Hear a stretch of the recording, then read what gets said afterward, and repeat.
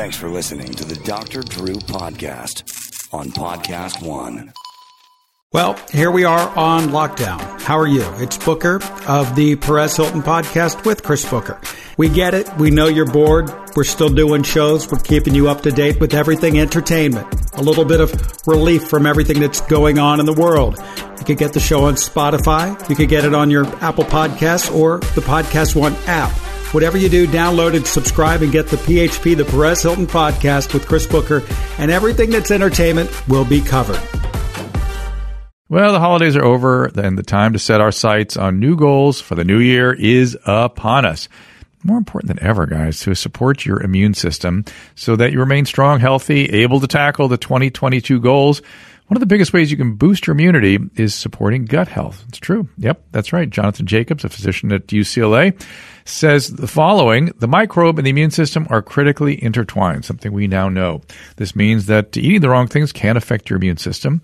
It's tough to, get your diet exactly right. That's why you should think about Biome Breakthrough Daily. Biome Breakthrough contains powerful probiotics and prebiotics, as well as a one-of-a-kind ingredient called IGY Max. IGY Max is a patented egg-based protein. It enhances gut health, reverses damage caused by antibiotics, and may help against other immune threats.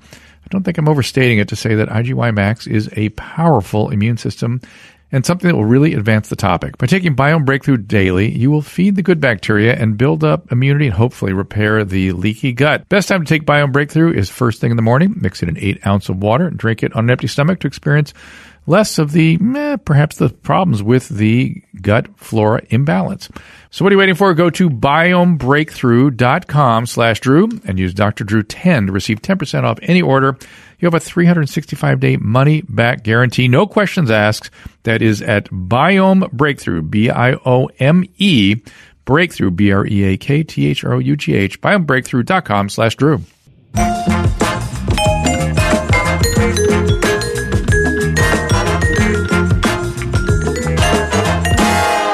Hey everybody, welcome to Dr. Drew Podcast. As usually, I want you to do all those good things to keep us going here. Appreciate it very much. Do check out also the streaming show at drdrew.tv, and don't forget to follow us on the various social media platforms. I've been doing some Instagram Lives lately, so obviously Dr. Drew Pinsky, and also over at TikTok at Dr. Drew. Do some live stuff there too. Look for me there. Appreciate the follows, and appreciate you being here today and part of the Corolla Enterprise. Today, my guest is Robert Corn-Revere. He is a First Amendment attorney, adjunct scholar at the Cato Institute. Book is The Mind of the Censor and the Eye of the Beholder, the First Amendment and the Censor's Dilemma. Robert, thank you for joining us. Happy to. Thank you. So the obvious place to start is tell us a little bit about the book. Well, the book just came out last month from Cambridge University Press. It is a book that basically talks about the value of the First Amendment by looking at examples of those who are censors. What is the mind of the censor, and how does that differ from the spirit of liberty, which is something that I think really encompasses the broader value of freedom of expression. And it seems like we live in a time where, in my lifetime, I can't remember it becoming so acute. I guess in the 60s, there was a lot of similar sorts of different, but phenomenology flying around freedom and censorship.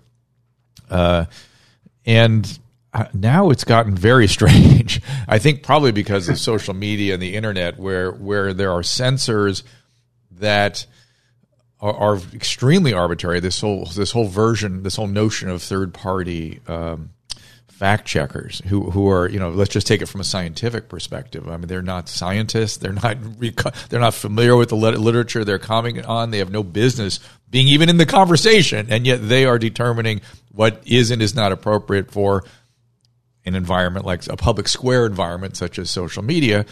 And were it not for the fact that social media accepts plenty of money and guidance from the federal government, I mean, it's easy to say it's a private enterprise and they're entitled to do whatever they want to do, but there's a little more going on with that. How do you interpret all that? Well, you're getting right to the most complex questions right away, aren't you? I'm afraid so. It's the one that's bothering me. Well, it's bothering many people right now because of the whole phenomenon of social media. Keep in mind, we're dealing with an amazing social experiment for the past 25 years with the internet, where for the first time in human history, every individual who with access to the internet has access to a worldwide audience. That's never existed in the history of the world. Mm-hmm. And communications policymakers throughout the 20th century looked for ways to get more people able to speak to a broader audience. So we have that for the first time. And the question that you're raising about social media platforms and their content policies goes to whether or not, as you acknowledge, private businesses have the ability or the right to determine what kind of community they want to foster. It is through the ability of platforms to provide access to the rest of us, to third-party speakers, that the internet is what it is and has created the forum that it is. But by the same token, those social media platforms are not the government. They're not the entity that is engaged in, quote, censorship. And maybe we should define that term, because when you look at it in terms of First Amendment law, the constitutional protections we have are protections against government actions, not private actions. Typically, what we think of when the government restricts speech, that's censorship. When a private entity does, that's editing. That's setting rules for that private forum. So we're talking about very different things. Where it gets cloudy to me is where I look at the public media, the social media forum as the public square. I mean, why is it phenomenologically different than a physical space we call the public square, which is maintained by the government? Doesn't belong to the government necessarily. It may even belong to the businesses surrounding the square, but it's maintained by the government for access and for the good of the tragedies, so the tragedy of the commons doesn't develop, and so there is access to stand up on a platform and render free speech. It's protected by the government. Why can't we do that, or what is different about this electronic space from the actual physical space of public sphere? Okay, there are a couple of things about that. One is what is called the public forum doctrine, evolved through the 20th century in First Amendment law, and that is think of it as kind of like a First Amendment easement on public property, and that is, as the Supreme Court put it, from time immemorial, public streets, parks, sidewalks have been considered to be places for public communication. And so people will do parades or protests or things like that. And they're subject to very limited rules for what the government can do. A social media platform is different in that it's not owned by the government. It's not governed by constitutional rules. And it's certainly arguable that those entities should be able to determine what kind of community they want to foster for people who participate in those spaces. And another main difference is when you're talking about the government, it has a monopoly on control over public property, and that is, either if the government says you can't march in the streets, that applies to everybody. Social media platforms come in all shapes and sizes. People who don't like one can move to another. Some are certainly larger and more influential than others, no question about that, but they weren't always that way, and alternatives have grown up over time. So there are a lot of differences between the private spaces that exert control over what kind of their terms and policies, as opposed to government-controlled spaces that are subject to constitutional rules. It just occurs to me that it reminds me of Alexis de Tocqueville's observations in 1824 that he essentially wrote on Democracy, or Democracy in America, that we have the broadest privileges of free speech in the law, but in actuality, because of social constraints, we have some of the most constrained public speech in the world.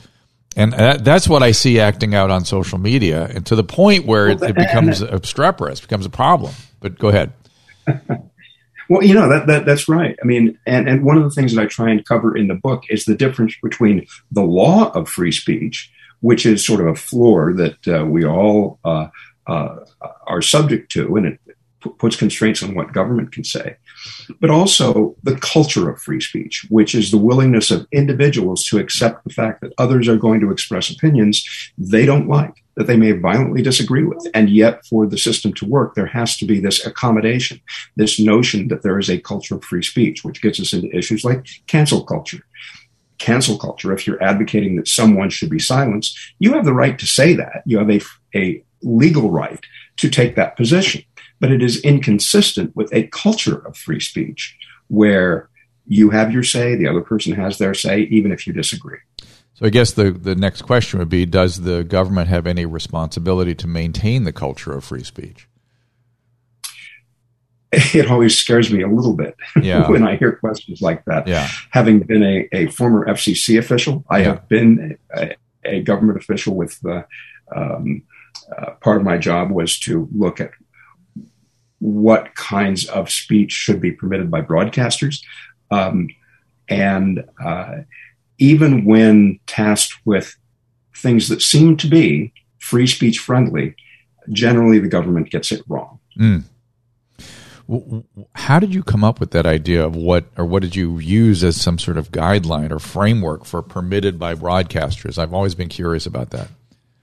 Well, it's subject to the Communications Act of 1934. It regulates broadcast licensees in the, quote, public interest. It's a very broad and vague mandate. There are certain specific rules, some that have come and gone over time. One of them was the Fairness Doctrine, which existed from 1949 to 1987. And it's in sort of the vein of those kinds of things that you were asking about. Shouldn't the government foster free expression? The Fairness Doctrine sounded good. It sounded like nothing more than a statement of what you would consider to be sound journalistic practices, that broadcasters should cover controversial issues of public importance, and when they do so, they should present both sides or all sides. The problem is that the policy never functioned in the way that it was designed to or advertised to. It generally was used as a cudgel by government administrations of various political stripes, beginning with the Kennedy administration, by the Nixon administration, to use as a sort of a club over broadcasters and to try and restrict programming they didn't like. And that's kind of the way these things tend to operate because we live in a political system. And when you empower the government to do various kinds of things, even with good intentions, the result can be that it's misused or that it simply is incapable of functioning the way it does. And the problems, and having experienced this firsthand as an FCC official, those problems are magnified when it comes to empowering the government to try and take control of social media platforms. Because there's simply no time, there's no way for an administrative system to control something where there are millions and millions of posts coming in every minute, and each of those are going to be policed by somebody, and government is just not well suited for that. Yeah, the whole notion, I agree with that, and the whole notion of permitted by broadcaster can get very capricious, it always seemed to me. I remember back when, was it Colin Powell's son that was the head of the FCC for a minute? Michael Powell, yes. Yeah, he was, and he went after Howard Stern, and overnight, literally, I was getting directives from radio administrators. You know, we were in a so-called safe harbor late at night, which is, again, another arbitrary concept. Right. And all of a sudden, a whole ton of words were just completely off the table. You just couldn't use these words. And it was just, and they were medical and anatomical and necessary and bizarre that all of a sudden, one day they're okay, next day not okay. And then it faded over about 3 to 6 months. Very wild. Well, actually, I spend a bit of time in my book talking about that. Chapter 8 is devoted to FCC regulation of indecency. And I was at the agency working with Commissioner James Quello and then Chairman Quello. I was his chief counsel during a number of those controversies. And what I point out in the book is that the FCC's efforts to police the airwaves for this kind of material was a colossal failure. And it really began in the 1970s. And the law still exists, although the FCC has backed off from enforcing it. But the real problems came about after the FCC moved on from shock jocks like Howard Stern and started trying to police television. And you may recall the wardrobe malfunction from the 2004 Super Bowl, which was a case I handled as a private lawyer, and where the FCC issued a $550,000 fine to the CBS network because of this incident that happened and lasted 9/16 of a second during the halftime of the Super Bowl. Again, it just illustrates the weaknesses of the kind of regulatory approach. And ultimately, the FCC was forced to pay CBS back the $550,000 fine. Crazy. It's just the capriciousness of it is what I find kind of bizarre. And as you talk about these restrictions on decency, I guess is what we're talking about, it does harken back to so much stuff, right? There's such a historical sweep to all this. But I understand Lenny Bruce was in your crosshairs at one point as well. And I do see the connection to him, to comedy and nightclubs. Of course, alongside of that, movies were being sort of censored in some interesting ways. But right. The whole comedy scene and live performance scene bled into radio eventually. So there is sort of a connection there. There is a really direct connection between Lenny Bruce as a stand-up comic in the late 50s and early 1960s, and George Carlin, who had an instrumental role in the FCC's treatment of indecency. Now, Lenny didn't get in trouble for anything he did on radio or television. Lenny was actually prosecuted for obscenity for giving performances at late-night, adult-only nightclubs. And get this, I mean, he was prosecuted in San Francisco, Los Angeles, Chicago, and New York, which you would consider to be bastions of liberal thought and supposedly anti-censorship. But this was the late 50s and early 1960s, and the law of free expression had not developed. And in fact, in 1964, Lenny was convicted in New York for an obscene performance. He died before his appeal could be perfected.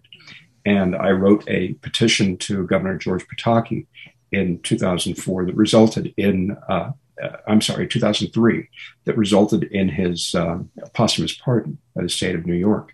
But there is a direct connection, as I mentioned, between Lenny Bruce and George Carlin, in that when Lenny Bruce was arrested in Chicago at the Gate of Horn nightclub, a young audience member was there. And when the police went around asking people for IDs, the guy said, "I don't believe in IDs." So they hauled him up too, put him in this paddy wagon as Lenny Bruce. Oh my gosh. And when Lenny asked him, "Why are you here?" He just said, "I wouldn't show him my ID."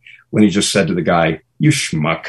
That guy was George Carlin. Wow. And so Carlin and Lenny Bruce were arrested together. George Carlin then, of course, very famously went on to do his 7 dirty words routine that essentially formed what the law of indecency was at the FCC. The case involving his monologue, the 7 dirty words, went to the Supreme Court. And in 1978, the court upheld the FCC's authority to sanction broadcast stations for that kind of language. Well, did they uphold the authority, or did they specifically endorse those 7 words? They just upheld the authority, right? Well, as a technical matter, they upheld the authority. Right. And what the Supreme Court decision said was that if the FCC wants to admonish a station or sanction them for this kind of broadcast, the First Amendment permits that. But as a matter of practice, the FCC was so surprised to have won the case, and they didn't want to be labeled as the national censor. For the next 9 years, they would enforce the standard only against the specific 7 words of the George Carlin monologue, which makes it, so far as I can tell, the only time a legal standard was created by a stand-up comic. Not by a stand-up comic so much as a comedy routine. And doesn't anybody, were they at all ambivalent about the irony of doing so? Did it occur to them that he wasn't being serious when he just capriciously developed these 7 words?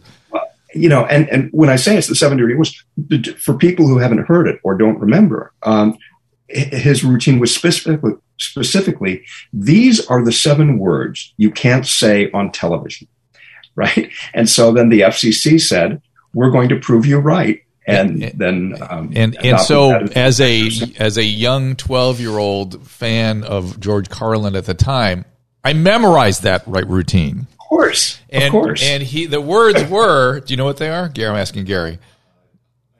So it's shit, piss, cunt, fuck, cocksucker, motherfucker, and tits. And then he goes, Tits does not belong on the list. He goes, it sounds like a snack, cheese tits, onion tits, tater tits. He goes on to talk about how the words don't even belong on the list. You remember the routine very well. And that is the routine. I remember it vividly. The funny thing is, the whole reason why tits is on the list is because it's a 1-syllable punch at the end. That's funny. Exactly. Right?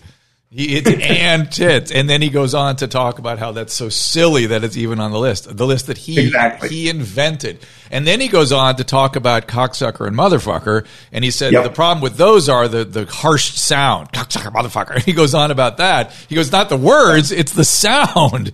And it's therefore shouldn't be on the list. And so it was, just so ironic to young adolescents like myself at the time that it's like, what's wrong with these adults that they don't seem to be in on the joke is what it seemed like to us. So there we were. Neither was the FCC. And like I say, they were so surprised that they won the Supreme Court case because the standard they adopted as a legal matter was vague, impossible to administer, all of the problems we've talked about before. And so for the next 9 years, until 1987, they would enforce it only against those specific words. And then under political pressure, broaden the standard to what they called their generic standard. Well, that's interesting. And that's where it got a little weird then later, when you couldn't say, prepuce or something. It just got very weird. Yes. But I want to go back to the comedy again just for a second. I highlight it again. Is that the reason it was so funny, is comedy's funniest when it's accurate. So him pointing out these things don't belong on the list was the funny part of the list. That was what was so funny. And so people are like, yes, it doesn't belong on the list. And yes, you're right about those sounds. That's right. Laughing hysterically at it. And that was the thing that made Carlin so insightful and so funny, in that he loved the English language and he loved to play with language. Interesting. And he would say things like, you can prick your finger, but don't finger your prick. That's right. That's right.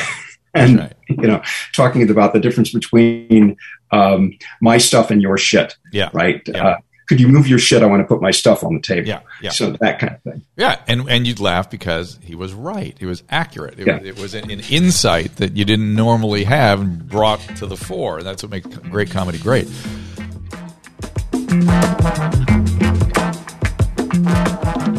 New Year's resolutions made easy with Sugar Break. That's right. Reach your goals this year without deprivation. Sugar Break makes it easy to stick to your New Year's resolutions.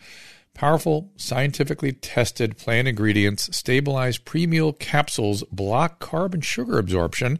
At least that's the claim. As you eat by up to 40%. There you go. You don't have to go without your favorite foods. This helps slow down digestion, minimize excess carb and sugar intake. I'm big on that. Listen, one cookie can lead to 5 or 10. They also have resist strips. That's right, on hand for willpower in your pocket. Indulge in your favorite sweet treat, then put a resist strip in your mouth when you want to stop, and resist instantly blocks sweet taste in foods, and it curbs sugar cravings on the spot.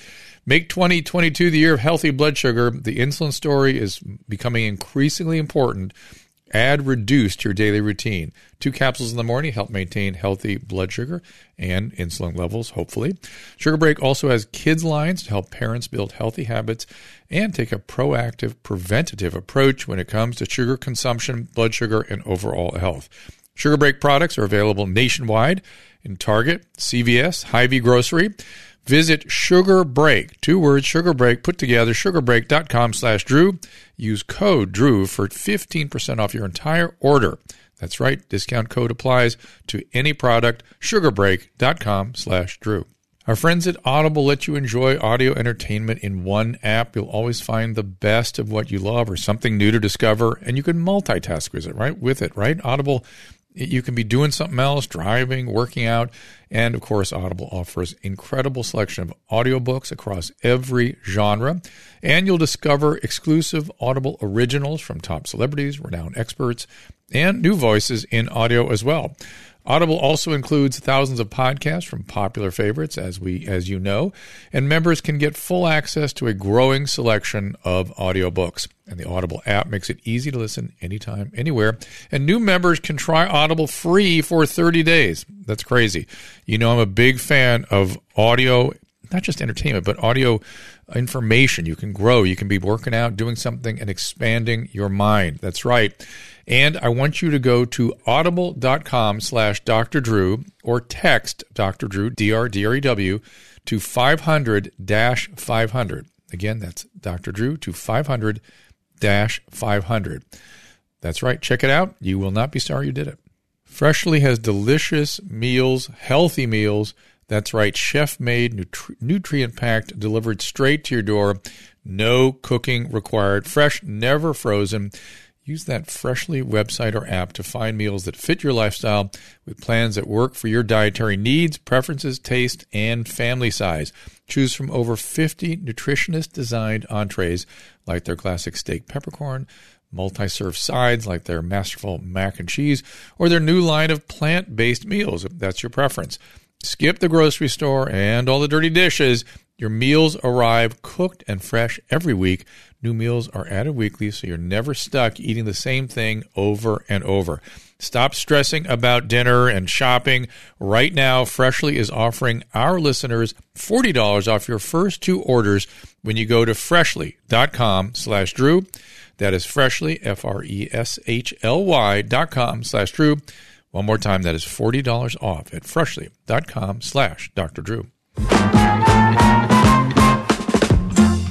So I want to talk a little more about, not specifically libertarianism so much as the issue of freedom today. It feels like it's come up. It's on people's lips a lot.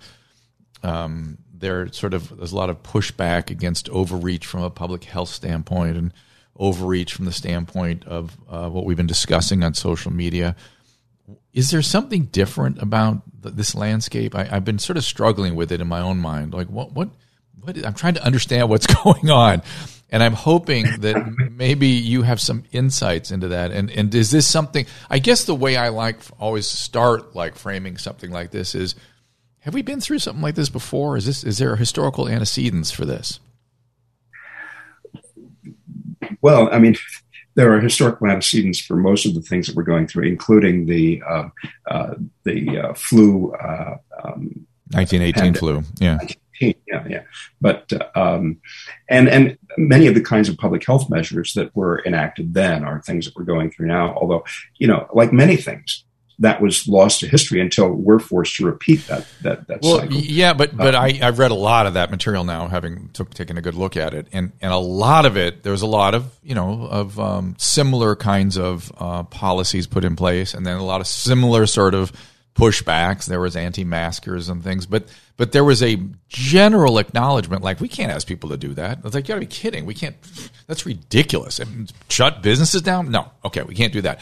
Make everybody wear a mask? Well, we can try, and we got to pressure them socially, but as a government policy, it's ridiculous. It's like putting a noose around some or whatever. It's putting making them whatever. You can't. We're not in that position. And this time around, governors that took that position, which was, hey, as a governor, this is not my job to make you do things. Here's what I would like you to do. Here's what our public health system is telling you to do. But for me to mandate it, to force it, that really wasn't happening in 1918. At least as the best I could read the literature. Some cities would do things like that, like San Francisco sort of did. Right. But it wasn't a governor. It certainly wasn't the federal government. So talk to me about that for a minute. Well, I'm not an expert in the pandemic of 1918 or this one either. I mean, I've seen certain measures that I think are overreach. I think there's a concern about the executive power generally. But you kind of have to take it case by case. I don't have general views. Okay, I get what you're saying, and I understand that's how your mind as a lawyer is specifically trained. So it's very unfair to ask for anything sort of global in general. But the idea, I guess, it looks to me like, maybe I should frame it this way. That's a more of a legal question. Do you expect to see challenges in the courts? Because it feels like that's where this is kind of going. As you said, there's overreach. Like, let's just take the issue of outdoor dining made illegal in Southern California. It was just or lying down on the beach. The most insane, incompetent, bizarre, capricious, irrational policies. And it seems like those things are being tested in the court, but they're being upheld.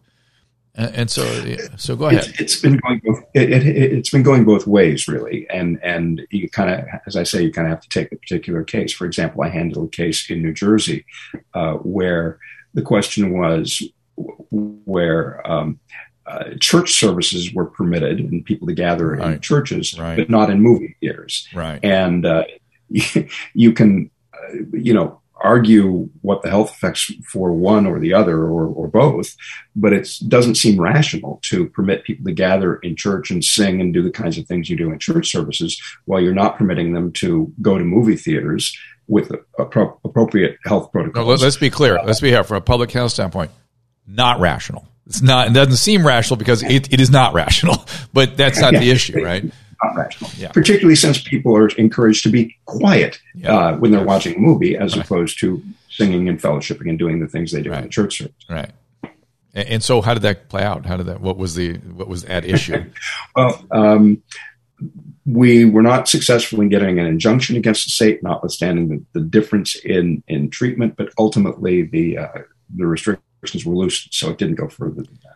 I would think just the church-state separation would be sufficient to sort of push them back a bit. One would think. Oh my God! See, to me, that's like, wow.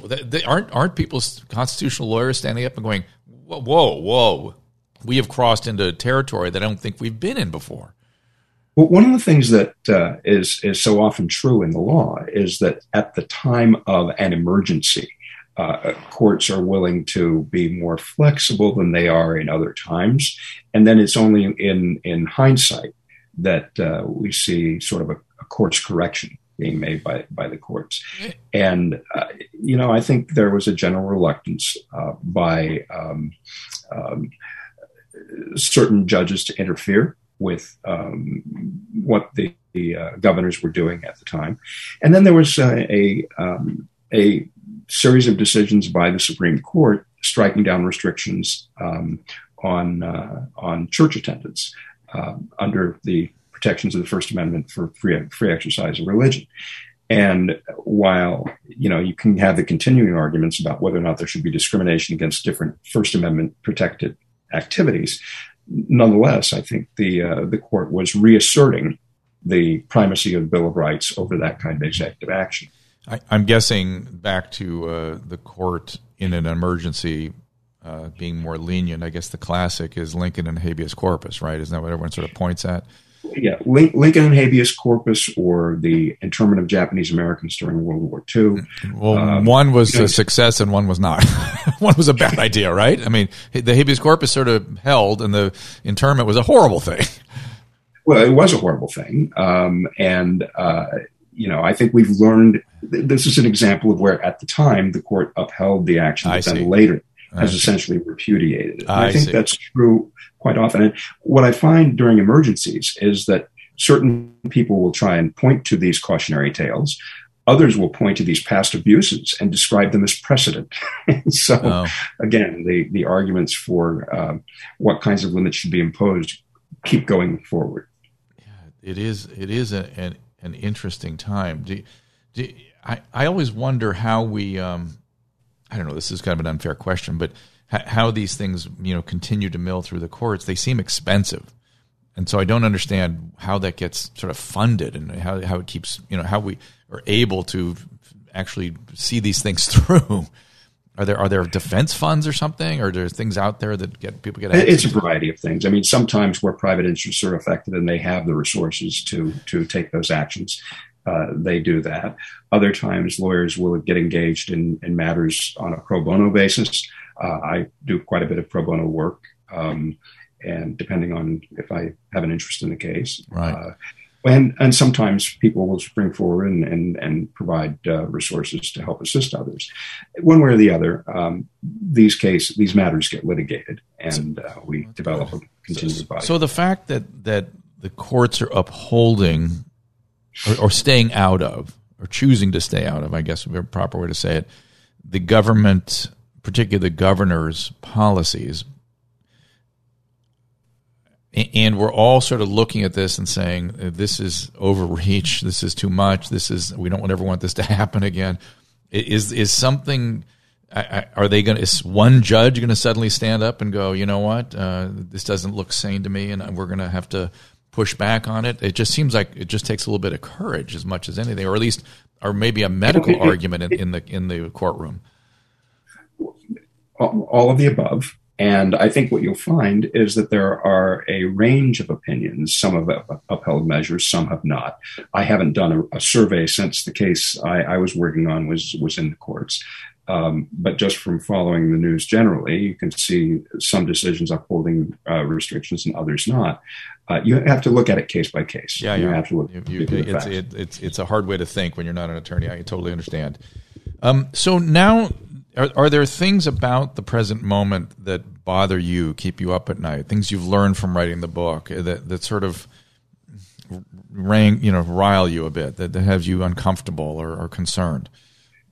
Yeah, there are. I mean, one thing I learned from the book is that you see these moral panics, these notions of what should be censored, sort of recurring in history through various media, through various issues. In American history or history generally you're talking about? Well, I mean, generally the history of the world is full of that, censorship, right? all the time. Right. I mean, it just feels like 1789 to me for 1789 Paris. A lot of the stuff that goes on today, but okay. Yeah. Right. I mean, no, the history of censorship in the world is long and brutal, and the United States, as it developed as an Enlightenment project, really broke the mold in trying to set free expression as the norm. I think for the most part we have succeeded, and we continue to try and build on those past successes. But there are always challenges, and there are challenges now. And you ask what keeps me up at night. I think one of the things that I find most troublesome is the high degree of polarization in society. Nobody's listening to anybody else. And it happens at a particularly ironic time in that, as I mentioned earlier, for the first time in human history, we have a medium that allows everyone to connect to the world, to speak to the world if they want. We also have the ability through a smartphone to draw on almost the sum total of human knowledge at an instant. You can fact check anything that you want. You might not instantly find the right answer, but still you have access to sources of information that are unprecedented in the history of the world. And yet when it comes to people actually having dialogue and using that ability to fact check, to create bridges, to have better understanding, to have dialogue, that has broken down. And part of it is because people are more interested in simply shouting across the chasm than by engaging in dialogue with each other. And the polarization is something that I find incredibly troublesome. Any theories as to why we're there and what can be done? Well, I mean, I don't think there is any one cause, and I don't think there's any magic bullet that can fix it. I think there are a variety of things. I mean, consider the fact that when we were kids, there were 3 broadcast networks. Yeah. The broadcast networks had 23 hours a day to prepare newscasts that were very professionally produced. They were gatekeepers, which some people saw as a bug. When you look back on it now, it seems like that really is a feature of the system, that you had standards of professionalism that gave, through those sources, sort of a common set of facts that people could draw on. They could disagree with them. They could argue endlessly about whether or not they were getting all of the news or the straight news, but nonetheless, there was at least a place for the beginning of the dialogue. And now, since sources of information come from everywhere, including an endless number of channels, and any person who decides to get on the internet and say whatever they want, people have to find a way of determining what sources of information they can trust. So again, many causes. And what the solution is, again, I don't think there's any one quick fix. I don't think having the government step in to fix it is going to do that. And in my experience, it only makes it worse. And what we really need, and if, again, not a quick fix or a silver bullet solution, what we need is education. We need education in history, in civics, in media literacy, and in critical thinking. Those are the areas where we really need to have those so that we can have the beginnings of a basis for a civil conversation. And yet we're moving in the other direction in terms of our educational sort of emphasis.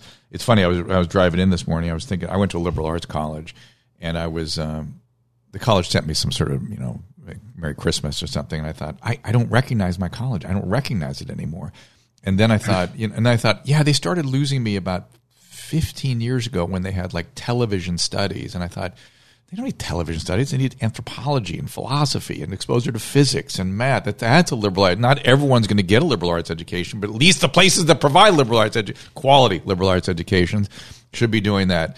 And it's just gone the other way. And the fact that, and obviously critical thought is the history, and it just the great thoughts and critical thought. That's really what people need exposure to, and or the history of thought. People need to be able to evaluate the information they get, because rather than having a limited number of mediators and gatekeepers who are going to do that for us, it's now up to us. Yeah, I was just going to say, let me make a pitch. Let me make a pitch to my listeners. I want you all to go forward. There's a lot of smart people out there that were failed by the educational system, in my humble opinion. Corolla is one of them. You have access to all that information just through podcasts. You can do it while you're working out, while you're driving. There are historical podcasts, philosophy podcasts, go expose yourself to the great thoughts and the great. Listen to Sean Carroll and his physics podcast, so you get a sense of how physics works. Expose yourself to these things. Now, ideally, I'd like you to sit down and spend a couple weeks solving problems, like math problems or something, and learning how to work through problems that you can't figure out. That's a really important part of critical reasoning. But I'll accept just exposure to the thoughts. Please go do that, everybody. That, and apart from those sort of basic educational background building blocks, seek out people who disagree with you, right? Seek out divergent thoughts. So many people simply want to spend time in an echo chamber where all they hear are people who agree with them. I can't imagine. And rather than shouting down the people who disagree and not find out why they believe what they do, have a discussion with someone who you fundamentally disagree with and see where your common humanity lies. Yeah, I could not agree more strongly. But I think you're right in terms of causation on all. It's obviously the solution that we're talking about. I'm with you on that. I hope we're not Pollyannish in terms of hoping that that's something that can actually happen. But the cause, I think it is, like you said, that we had news that had features that we could rely on or at least understand. And then I think people thought cable news was that same feature, had that same feature, which it does not. Essentially, it's 23 and 24-year-olds scrambling to pull stories together they think will capture eyes, and with no other concern, zero, than capturing the eyes and being first. That's the other thing that cable news focuses on. And then social media, obviously, the same kind of phenomenon where there's stories piling out that gratify people. And then the pandemic was superimposed on all of that. And so everyone's emotions got weirdly amplified. But I feel like another solution, in addition to education, and you put media literacy in the mix, I'm not sure we need formal training in media literacy so much as we need to just pay attention right now. Right now, you pay attention a little bit, and you will see the majority, and I mean the majority, of what you see on cable news, social media, is at least a distortion, if not fake. And I will. And that's what it comes down to critical thinking and the ability to understand and deconstruct the information that you're presented. It's pretty easy. It's pretty easy. I think about lying down. We were not allowed to lie down on the beach. That was the mandate of the California Health Department. It's like, that's incompetence. And let's call it out what it is. Let's not go, what are you going to do? How are you going to get people not to lie down? No, this is incompetence. It's incompetence, and you know that. You just look at it and call it what it is. But yes, people can sort these things out. Shoot, here's the one thing COVID does to me is it blocks my thinking at least once an hour. At least once an hour, people hear me say, God damn, what was I going to say?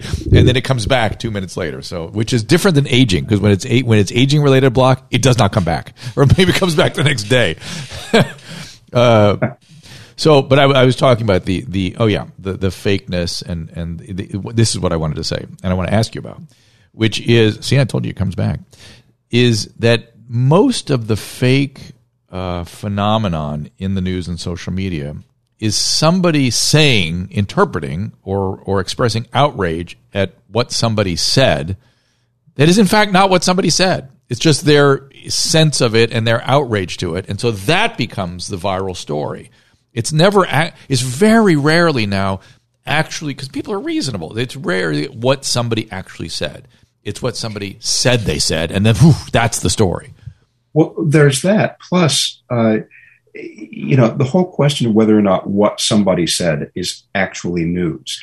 I think it was Attila the Hun who said, "What are words but angry little puffs of air?" As a First Amendment lawyer, I don't want to discount the power of language or the importance of it, because I've spent my entire career defending the ability of people to use language of various kinds.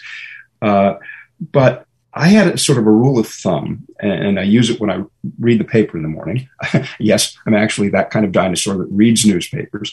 But I would do sort of a triage of the kinds of stories that I thought were important. If they are an opinion piece by someone whose opinion I think has value, whether or not I agree with them, I will go to those first. I will also look for, important events and breaking news stories. But if from looking at the headline, the story is simply somebody said something, or worse, a politician said something, I can put those aside. That's not really news. That's good. But that's what's flying around everywhere. That's what captures the eyes. That's why they put it up there. That's what captures social media clicks. That's why they do it.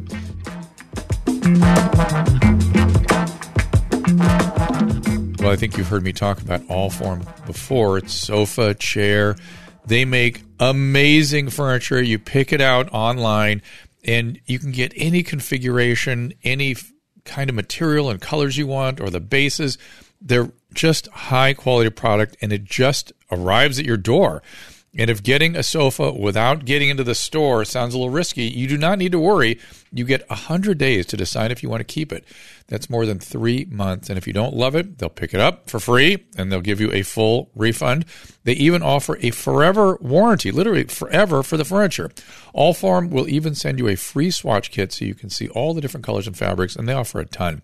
See what works with your style and your room.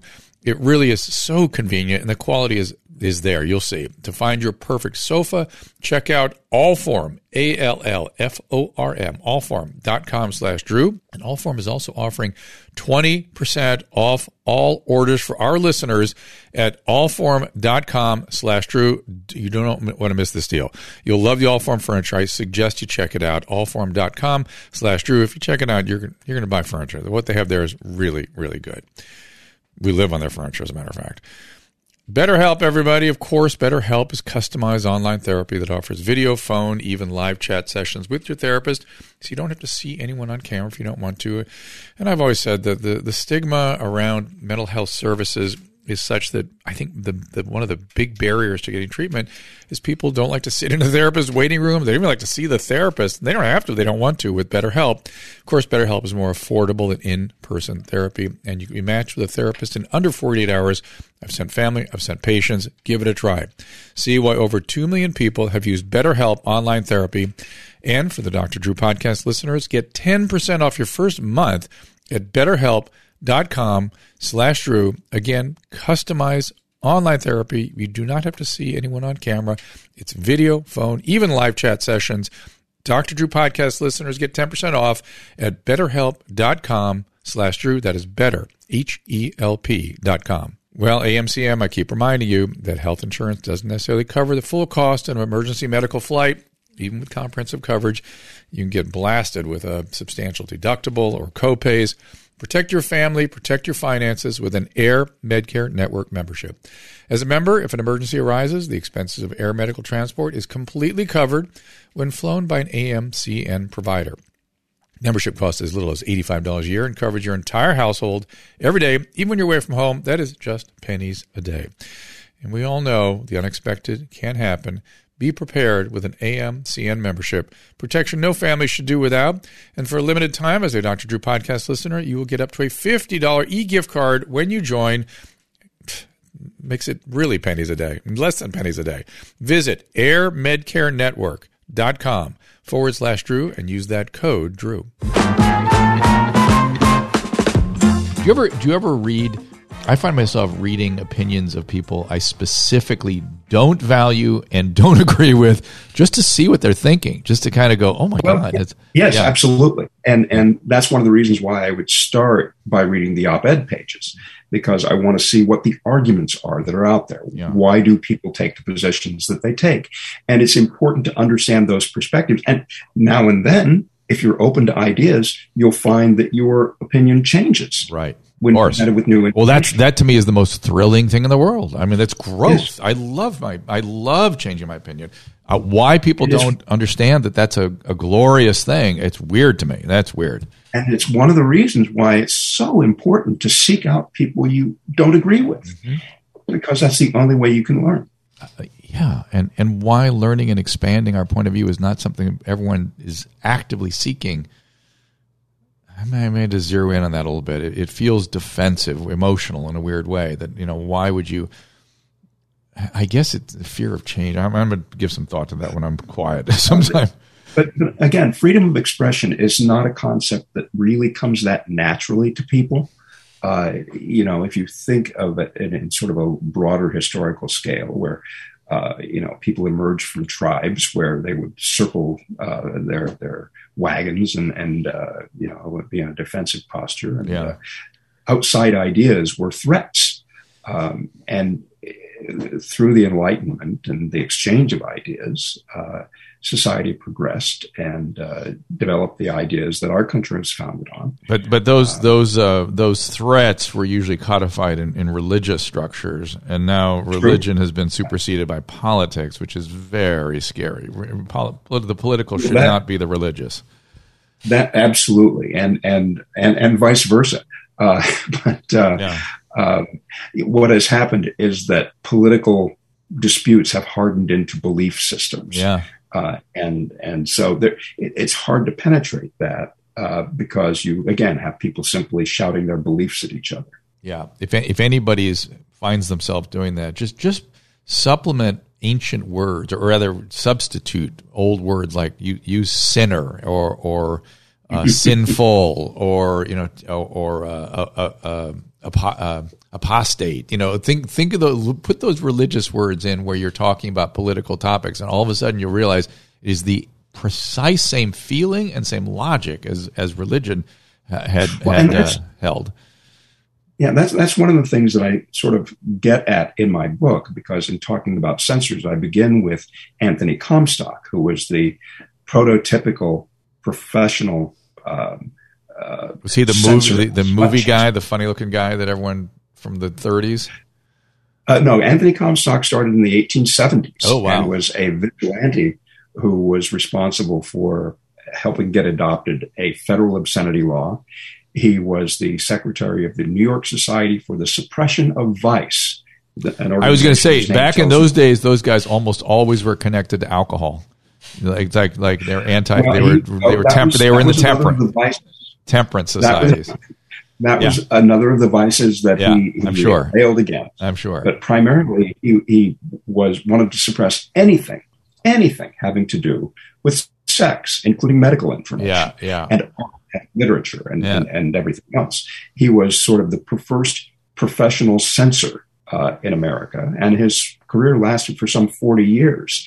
But he was driven by a deep religious conviction that he was waging God's war And I show how that same impulse repeats itself in censorship of music, of comic books, of television, the anti-indecency crusades, not necessarily motivated by religious fervor, but other belief systems that lead people to believe that they are absolutely right. They are certain that they are right. They're on the side of God, even though they don't use that word.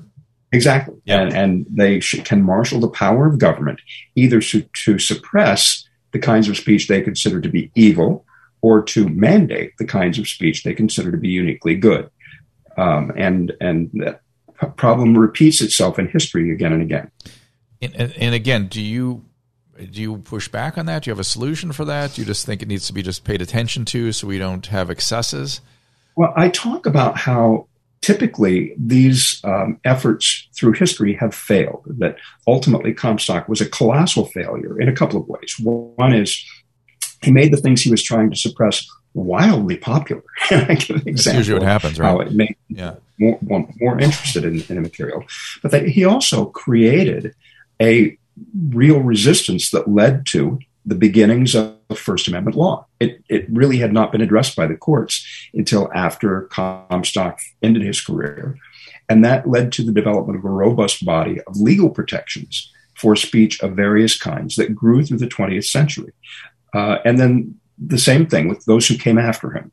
The efforts to suppress comic books, successful for a time, devastating to the comic book industry in the 50s, but ultimately a complete failure. The same with music censorship.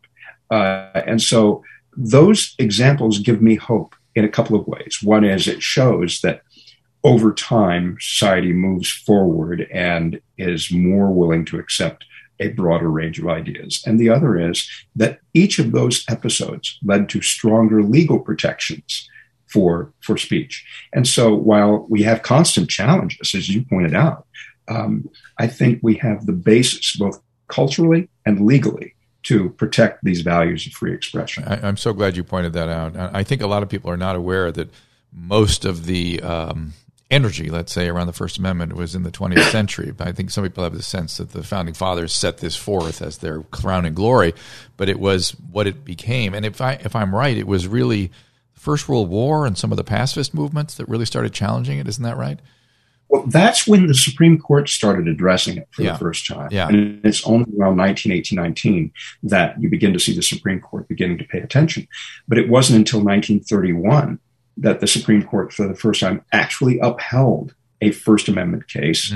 So you're talking about well over a century since the adoption of the First Amendment, 120, 130 years.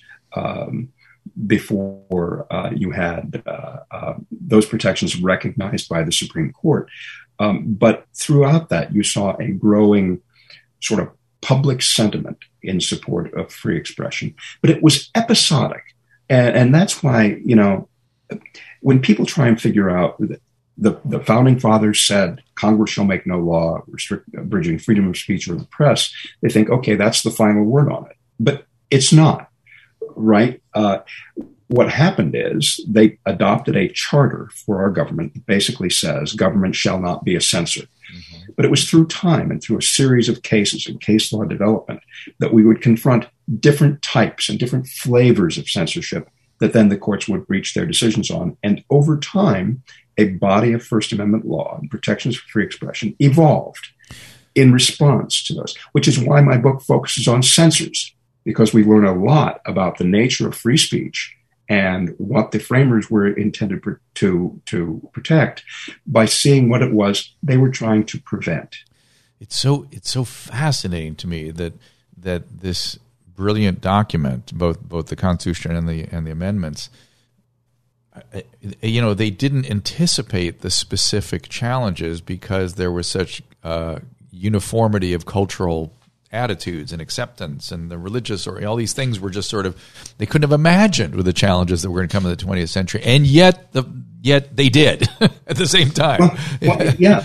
Well, they did, because it was an amazingly divisive time. We talk about the polarization we face today. They had that and more in their politics. And they also had missteps like the Alien and Sedition Acts adopted in the administration of John Adams that were designed to crush political opponents and set newspaper editors to jail. And yet we came back from those times. There were course corrections.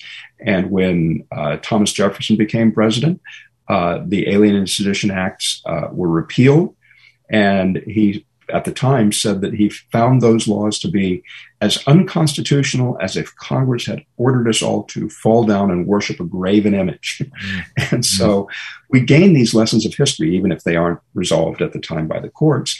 And over time, we perfected this document and grew to grow into the system that the framers envisioned. And I just, to me, when I worry about the present moment, that is the one thing I go, I think this document, this genius document, our Constitution, with all its flaws and all its shortcomings and all its crazy deal making to bring the South in and blah, blah, blah. I agree. But it just is the protection. It protects us against the excesses that flow in moments like this, as exemplified by many, many, many historical moments. Yes, but the kind of distrust that we face in the civic dialogue these days was exactly the kind of thing that the Constitution envisioned. Yep. It wasn't a document based on trust of one another. It was a document based on mistrust. And excesses. It's ambition against ambition, power against power. It checks and balances both in terms of the public in the democratic role, but in terms of the different branches of government vying for their spheres of influence. And it was designed to be a check on the ability of government to continually grow and become more powerful. I've got to wrap up in a couple of minutes, but do you ever worry that the movement away from a republic and more towards direct democracy will undo some of those restraints or some of those protections the Constitution gives us? I do worry about that because keep in mind, the one word that does not appear in the Constitution is democracy. Or majority. Do they cut majority, really? There are. It uses the word majority, but it never uses the word democracy because it was a democratic republic, a representative republic. So that, the notion of having a pure democracy was exactly why they wrote the Constitution, to prevent that, because the framers of the Constitution were scholars of history, and they knew that democracies through history had always sort of devolved into tyrannies. And that's why they set power against power from the various branches. I kind of feel like the more perfect union piece of our system might be the thing that buffers the direct democracy, and the fact that we are 50 states and each have their own systems. And I just kind of feel like that's the remaining really republic part, Republican with a capital R, I guess that would be a smaller. That the fact that we have these independent states, what troubles me is that the only part of that bothers me is the whole notion of a more perfect union seems to be just missed by people. They just don't understand that was the idea, to find a more perfect union of the states, that each can be a sort of a Republican representative in the system. Although as a First Amendment advocate and defender of civil liberties, I often find that I'm litigating against states and some of the more boneheaded measures designed to impose restrictions come from state governments. I get that, and I get that's why people are so enthusiastic about it, the federalism, the federal system. But okay, but still, but still, thank God we have it. But when it comes to protection of rights, I believe that it's a document of limited powers and expansive rights. Yeah. And when it comes to rights, you do need a minimum established by the federal Constitution for what civil liberties are going to be protected. Yeah. And that governs the states every bit as it does the federal government. I agree, and I understand that's why many people have a deep enthusiasm for the union as opposed to the independent states or the states' rights. And I get it, I get that, and yet still, thank God we've got the independent states. Well, listen, this has been a fascinating conversation. I'm sorry I've not read the book ahead of time, but I feel like I'm going to need to study it, so it would never have gotten done properly. It's The Mind of the Censor and the Eye of the Beholder, the First Amendment and the Censor's Dilemma. I love the idea of the historical sweep. This is exactly what Robert and I have been talking about. We all need to do. And look for Robert. I'm sure you must be doing interviews. I heard some interviews with you earlier. That's why I said to Gary, please get this gentleman. But I'm sure these kinds of thoughts you're exposing on podcast elsewhere as well, yes? Yes, it's true. And one of the things that I do want to stress is the book is not a law book. No, I get that. It's public consumption, but I still feel like I want to study it. Yeah.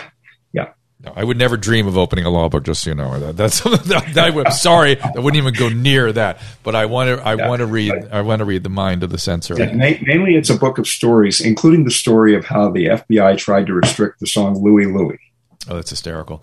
But I love the idea that you're plumbing the mind of the censor. It's a great way to frame this. So congratulations. Is there a website or anything you'd like to send people to? Yes. You can go to my website, which is mindofthecensor.com, or the book is available pretty much wherever books are sold, including Amazon or Barnes & Nobles, or you can go to the Cambridge University Press website and get a 20% discount with the discount code CORN21. COR21. I'm writing that down. Thank you for that. 20% discount for our listeners. Corn21 at Cambridge. All right. Cambridge University Press. We'll do that. Robert Corn-Revere, thank you for writing the book, and thank you for joining us today. Thank you. And we'll see everyone next time. For calling times and topics, follow the show on Twitter at Dr. Drew Podcast. That's DRDREW Podcast. The music from today's episode can be found on the Swingin' Sounds of the Dr. Drew Podcast, now available on iTunes. And while you're there, don't forget to rate the show. The Dr. Drew Podcast is a Corolla Digital production and is produced by Chris Loxamana and Gary Smith. For more information, go to drdrew.com. All conversation and information exchanged during the participation in the Dr. Drew Podcast is intended for educational and entertainment purposes only. Do not confuse this with treatment or medical advice or direction. Nothing on these podcasts supplement or supersede the relationship and direction of your medical caretakers. Although Dr. Drew is a licensed physician with specialty board certifications by the American Board of Internal Medicine and the American Board of Addiction Medicine, he is not functioning as a physician in this environment. The same applies to any professionals who may appear on the podcast or drdrew.com.